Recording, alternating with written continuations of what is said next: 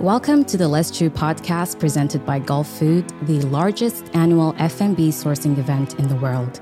I'm your host, Keary Shandler, bringing you compelling stories and insights to a wide range of topics in the food and drinks industry, from farming, behind the scenes, to the culinary world, and to foods we simply love to chew on. In this podcast series, we speak to people, brands, and businesses across the food and drink spectrum to find out more about why they do what they do and how, in their own way, they're championing change and shifting the future of food and drink.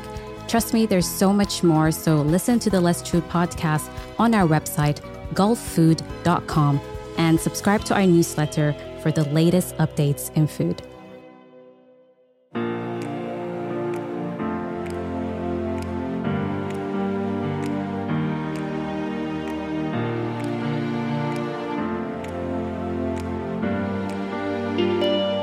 Welcome back to another episode of the Let's Chew podcast. As always, I'm your host, Keary Shandler, and on today's episode, we're delighted to welcome Keary Shandler, a sustainability consultant who has recently introduced Food Made Good to the UAE in partnership with Omar Shihab from DIFC restaurant called BOCA.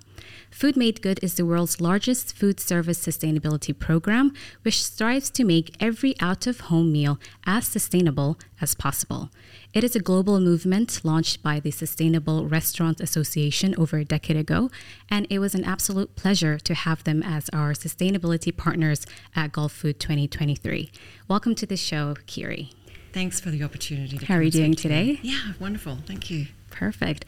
So what I like to do at first is to understand why you do what you do. So can you tell us a little bit about your background in hospitality and sustainability?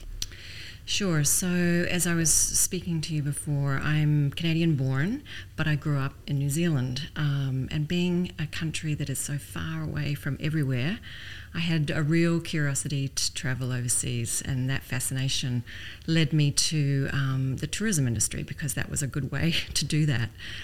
So I started working with convention bureaus and tourism bureaus and hotels, and I worked with all the major brands, and that eventually brought me to Dubai here as part of the opening team for Grand Hyatt in 2002. So I had done a lot of hotel openings up until then, so I thought I was fairly experienced, but it really didn't prepare me for this particular role. And it was just too challenging for me, and I decided after that I was disillusioned with the joy of being in tourism and vowed never to be in hospitality again. Ever again. That's okay. Right. But still in Dubai, such an entrepreneurial city, so many things always popping up. And so I was part of startups as a co-founder, as a part of opening teams for startups, and, typical Dubai, boom or bust in a lot of ways. And so I decided after several of those, being involved in those, that I needed to learn more about business. And I was curious about how business could be a bit more sustainable in a way. And so I went back to school and did my MBA, and I loved that experience, and I sort of got awakened with learning. Okay. And I loved it so much that university asked me to come back and lecture on marketing and sales because that's my background as well. So I could do that part-time. Beautiful. So it was beautiful. And then I progressed, more teaching, more business subjects, and that sort of fueled my own interest in sustainability. I then was asked to run the business program for the undergraduates in the university, and I was also asked to lead this one unit in their MBA program called Business, Society and the Environment. And that really looked at the intersections of business and what role it plays in sustainability. So this was like a perfect match for me. And through COVID, as you know, the education system really had some trying times. And my interest and focus and passion was still in sustainability, but I was finding that I was just a bit too distracted with other things. Okay. I had done a lot of great things in the higher education space, but I wanted to really focus on sustainability because we really needed to action that. So I jumped back out into private industry and decided to focus solely on sustainability action here in the UAE. And then narrowing down even more, reaching back to hospitality, vowing never to do it again. Never to do it again. Really thought that there was an opportunity for Dubai to create a different brand image. You know, I had been here since 2002, so I knew that we were well known for glitz and glamour and fast-paced, providing everything for everybody. But what if we could produce and develop a brand that was a little bit more deep, a little bit more not genuine, but authentically sustainable in terms of our restaurant industry? Because we were actually then now producing our own brands here, and we had a bit of a maturity in the market for how we were developing the dining experience. So that then led me to think, okay, how can we make restaurants more sustainable or get them interested in that?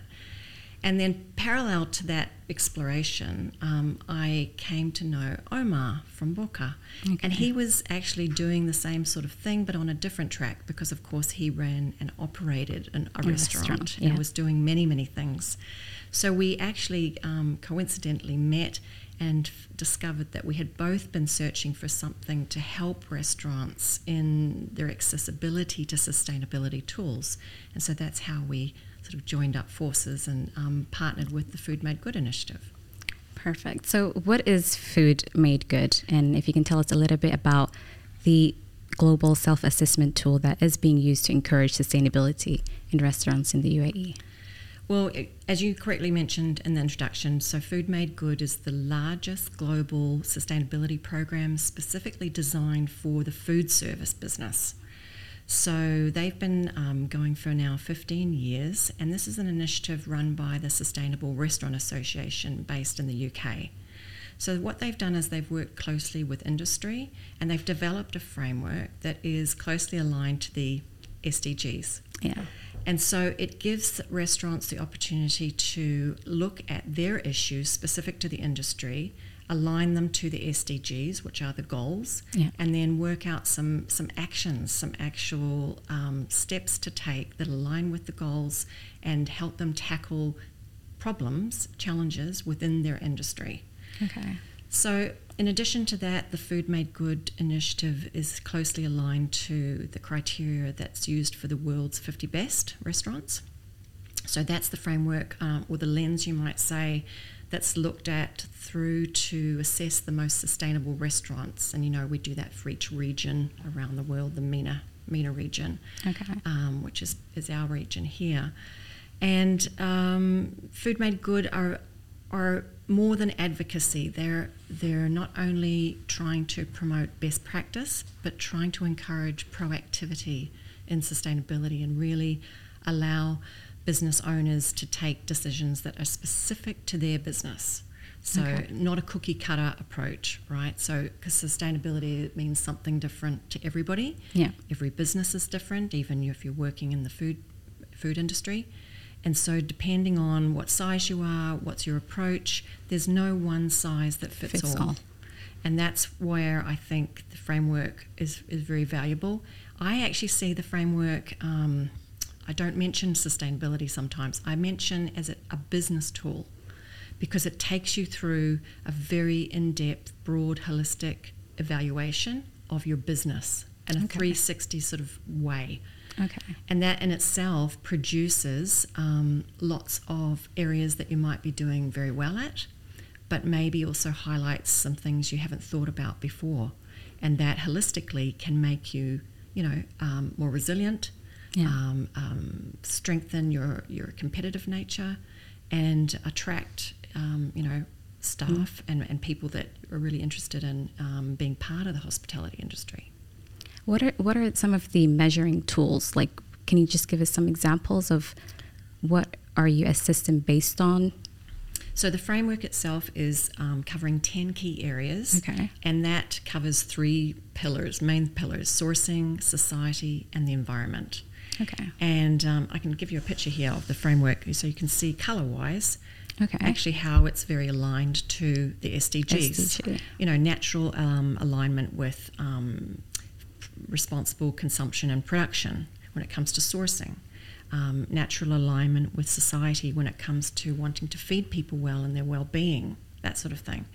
So it's easy to match colours, and we always like colours because they make it interesting. But what's interesting for me is to see a framework in action and what it translates to in reality. And so that's what we really wanted to make sure, Omar and myself, that it in practice gave restaurants who run very busy operations the chance to evaluate their specific business in a way that is really deep and broad. So when you say deep and broad, that sometimes might indicate that it's a bit diluted. Yeah. But it's like an audit. It's really like an illumination of, can you tell us how many onions you purchase over the course of a year? And you can break that down through your purchasing inventory and your purchasing system. And then where do you get those onions from? And then how much of those onions are in your menu design? Okay. And so it looks at ingredients, it looks at where you're getting them from, it looks at what connection you have with the people that sell them to you, and whether you have a first stage relationship or whether it's through a couple of stages, and then therefore do you really know where it comes from? What is the traceability of it? Okay. And then more broadly, how you communicate all that work you're doing behind the scenes, which is increasingly becoming important to diners, right, and the public. Yeah. And the wider consciousness of public and dining. And if you choose to use that as a storytelling avenue to share and to educate, to attract staff again, and really incorporating and integrating sustainability holistically throughout the entire business. Because I think most people maybe think sustainability equals environmental. Sure. They don't necessarily think about the people side of it. They sometimes think of sustainability as an additional cost because it means sometimes taking more time to do things. And it might do to take more time to do things in the short run, but in the long run, it's proven You're to actually be saving. You are saving time and money. Sure. So it's a mind shift sometimes in that way, but the tool itself gives you that opportunity to look at your whole business 360 degree and really evaluate every grain of it. So in comparison to what you might get a consultant to come in and do, like look at your financials, look at all your human resource contracts, look at your competitive nature in the market, look at new product coming online, looking at trends, global and macro and micro. This does that to a large degree for a much less price. And I think it simplifies it into like 3 pillars. That's just easy. Are you able to be sustainable in these 3 categories? And then of course it has subcategories, but I think it's a really great framework. So you are doing the groundwork. So what is the current state of the restaurant industry in terms of sustainability? And what are some of the challenges you see restaurants facing to be able to be more sustainable? Yeah, well, I think it would be impossible for us to even assess what restaurants are doing or what specific challenges they are facing and why, because we're not tracking it. Currently, we're not actually measuring anything in that area. Yeah. So how do we know how we're doing? How do we know, in turn, what the real challenges are, other than going out and talking to restaurant owners and getting feedback that way directly? Again, everyone has a slightly different arrangement of challenges. Yeah. And so I think another purpose of Food Made Good is to collect some data and insights from across the industry and, importantly, share some of the things that are going on. Not only the good things, but the challenges and the lessons, because why try to recreate the wheel yourself every time? Why not leverage someone else's experience and take that as much as you can into your operation and roll with it and see if it works? So we're more than an advocacy. We like to think of ourselves as a resource pool, and also, it's a little cliche, but building a community. I think we're a bit strengthened by a community movement rather than each individually thinking ourselves as in silos and just competitive in nature. I think we'd be a lot stronger and more resilient if we came together on these levels, because there's a huge amount of commonalities in terms of our challenges. Right? What are some of the few main challenges that you are able to maybe not generalize, but you keep hearing about? Yeah. So have you noticed there's an incredible amount of restaurants opening up? Yeah. I can't even keep up, actually, the pace. Yes. Even for Dubai, this is quite a fast-paced, growing industry. And there's many drivers for that. We've got growing population and lots of favourable economic setup opportunities here. But the challenges are also come down to it. You bring the brightest, you bring the best, and you have investors that help you set up. But in the end, what are you offering to the market? Is it something that only attracts a certain level of the market, and it's the Instagrammable type of dining experience? It might have an element of entertainment and flair and celebrityism to it. Great. And we're known for that. We're very good at doing that.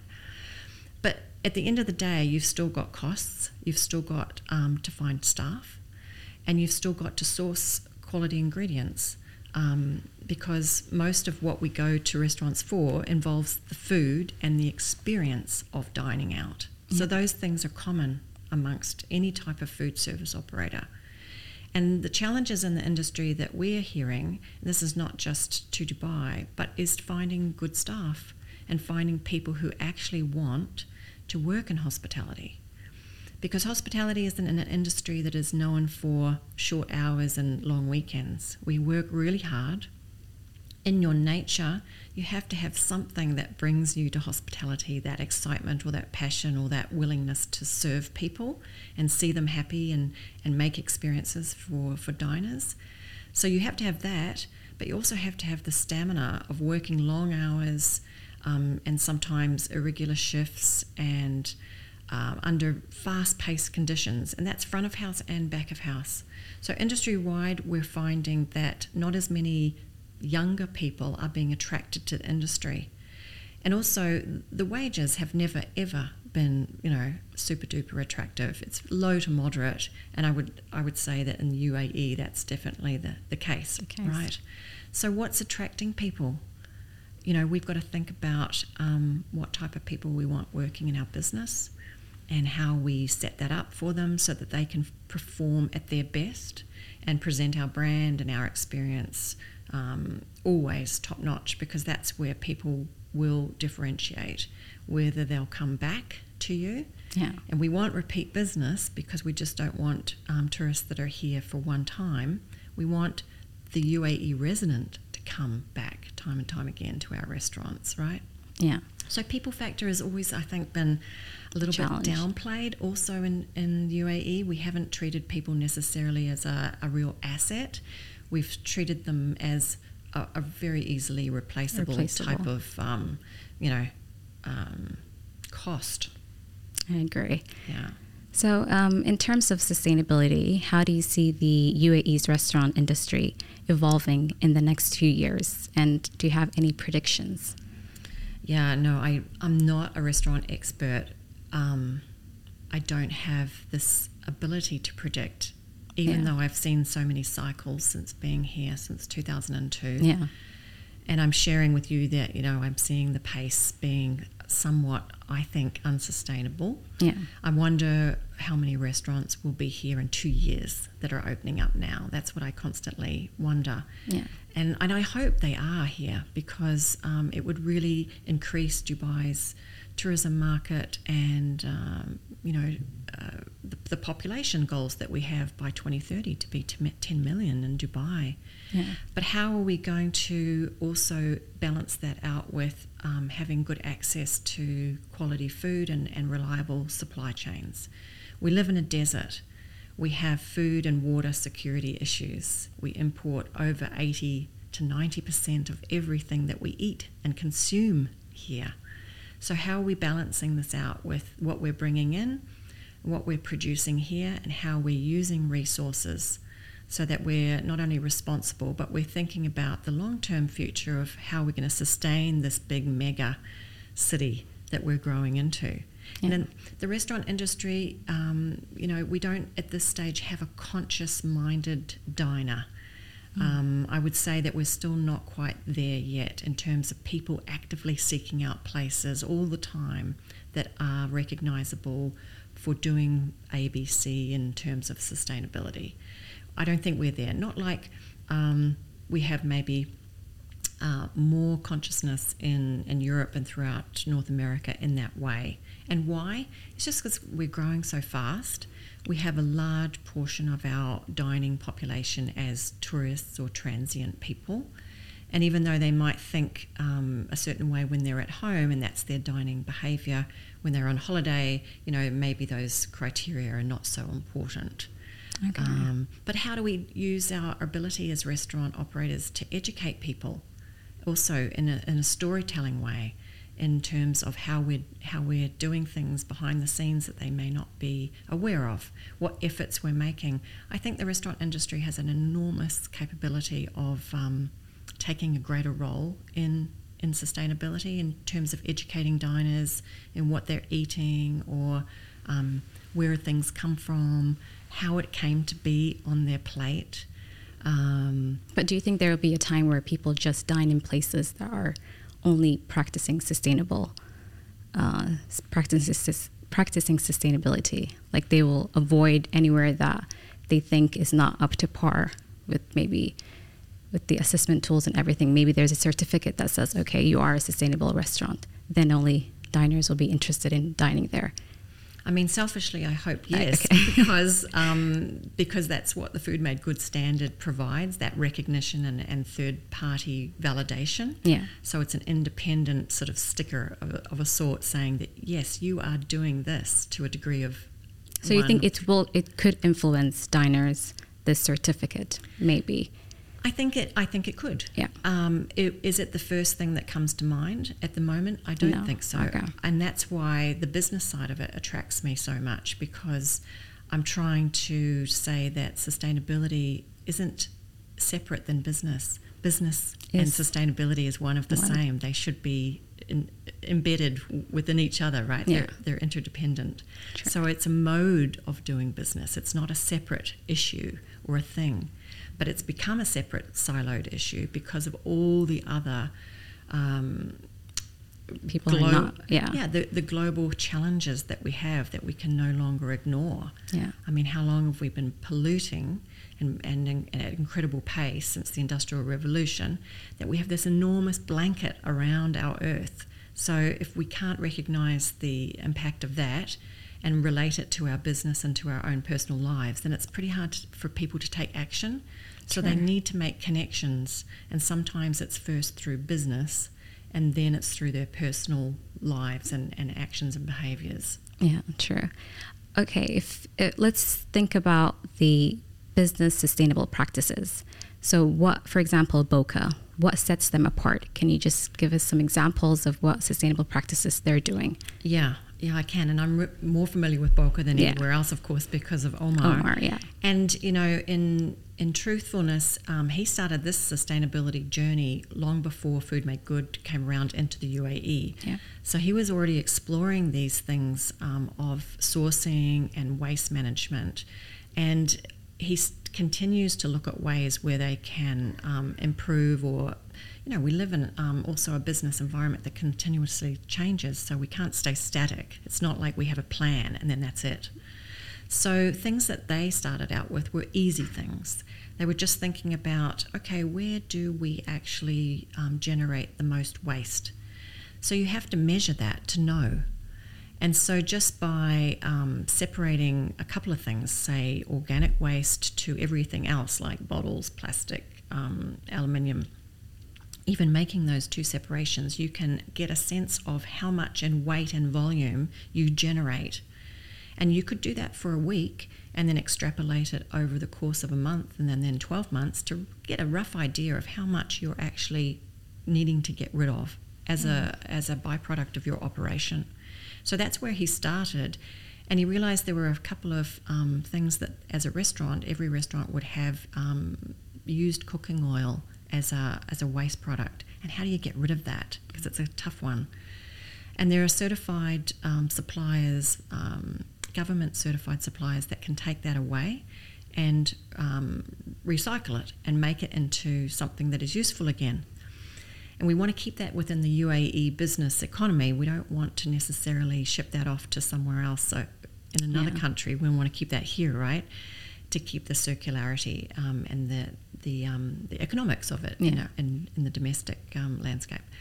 And so that was an easy one, which most restaurants would be able to get familiar with. The other thing was just organic waste. How do you get rid of that? And how can you reduce it in the first place? So you look at what you have and what you're generating, but then to go one step before that, okay, how can we use products and elongate the longevity of that product? Could we, for instance, use something and do something with the peels? Another example is Chef Carlos at Table at Jamil Centre, right? So he's really focused on sourcing, and he designs his menu on seasons, and he spends an incredible amount of time really designing a menu that is not minimalist, but it maximizes the ingredient that he's bothering to source and bring in the first place. So he does incredible work with fermentation and pickling, and that gives longevity to the product that you're bringing in to start with. And BOCA do several things like that too, in terms of, there are Spanish Mediterranean style restaurants, so some natural things that appear on their menu are, gazpacho, so they use an incredible amount of tomatoes. And so what can you do with the skins? What can you do with the pips? So really looking at one ingredient and thinking, okay, we need it for this, and we're going to bother sourcing the best product we can. And sometimes that might be a bit more expensive, but so that we've bothered spending more money on it, so how can we really maximize the use of it? And thinking about that in everything your business does and everything you bring in. And then also thinking about talking to your suppliers, because packaging is another big issue in terms of restaurant waste.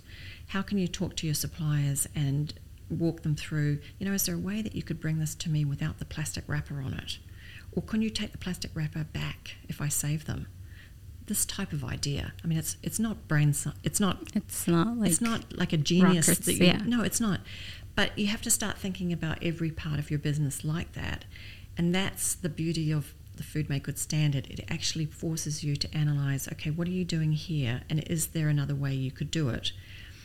Even at the moment, BOCA is going through the standard because, of course, we want to understand it to an nth degree.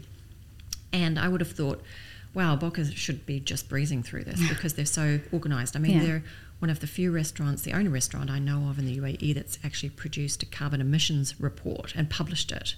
So that's the degree to which they're wanting to share the efforts that they're doing. But even through the questions that we're going through, there's things that, we could do that actually and improve our score over here, because if we just formally write a policy about ABC, how we construct a relationship with suppliers, for instance, then it actually enhances not only the credibility of how we run the business, but also the transparency of how we do business. Correct. And that's part of sustainability. Perfect. So this is the last question, so it's been really great having you. What are your aspirations for Food Made Good, and what does success look like in a couple of years from now? That's a good question. Actually, Food Made Good asked us that question when we wanted to bring the platform here. What do you see for it? And I think both Omar and I want to bring the restaurant industry together more and share more and build some strength in our community movement and help to move the needle on climate action. Yeah. But more than that, I'd love for people to think of sustainability as a business mindset instead of something separate, and to really think of it as a normal practice mode of operating. Yeah. So really embedding it into their strategy. And for more people to do the standard will enable us to learn about things that people are doing now that we don't even know about, that is probably amazing, or to share some of those great things with other people who need help. and not only share the successes, but also share the lessons and be pretty open about, hey, we tried this and this just didn't work. It fell flat on its face. Yeah. So don't do that. But this is what we did as a workaround. I mean, that would just save us so much time, and we could really accelerate what the restaurant industry is contributing to all the national goals and the agenda that the government have in food security, food and water security, for the net zero strategy, for how we approach our circularity in business. All those strategies, I think, would be really wise for operators to know about and to align with, because it's much easier to synergize with government vision and mission than it is to sort of all of a sudden figure out or be told, by the way, you've got to eliminate all single-use plastics by January 1st next year. Oh, yeah. Then it's like panic. Yeah, and it's costly because there's always suppliers that will come and offer alternatives, but they don't necessarily provide viable economic alternatives. So you want to be ahead of the game so that your business is prepared for those types of things. Absolutely. So yeah, just I think our original passion was to create this different dimension of Dubai and then UAE as a brand, that we can be authentic, and we have some amazing resources here that we can maximize, that we just don't have to take from overseas, that we can actually really maximize our natural resources here and incorporate some of our culture here, and the homegrown talent that we have here. So that was our original plan, and then just bringing the industry together and collecting this data so that it's useful for everybody to share and to learn from. Oh, that's beautiful. I think it's going to be an amazing success story. Thank you so much for joining us, Keary. It was lovely chatting with you. Thank you so much for giving us the opportunity to talk about Food Made Good. Thank you. Thank you so much for tuning into another episode of the Let's Chew podcast. And as always, if you have enjoyed this episode as much as I have, please do share your thoughts and leave us a review. Bye for now.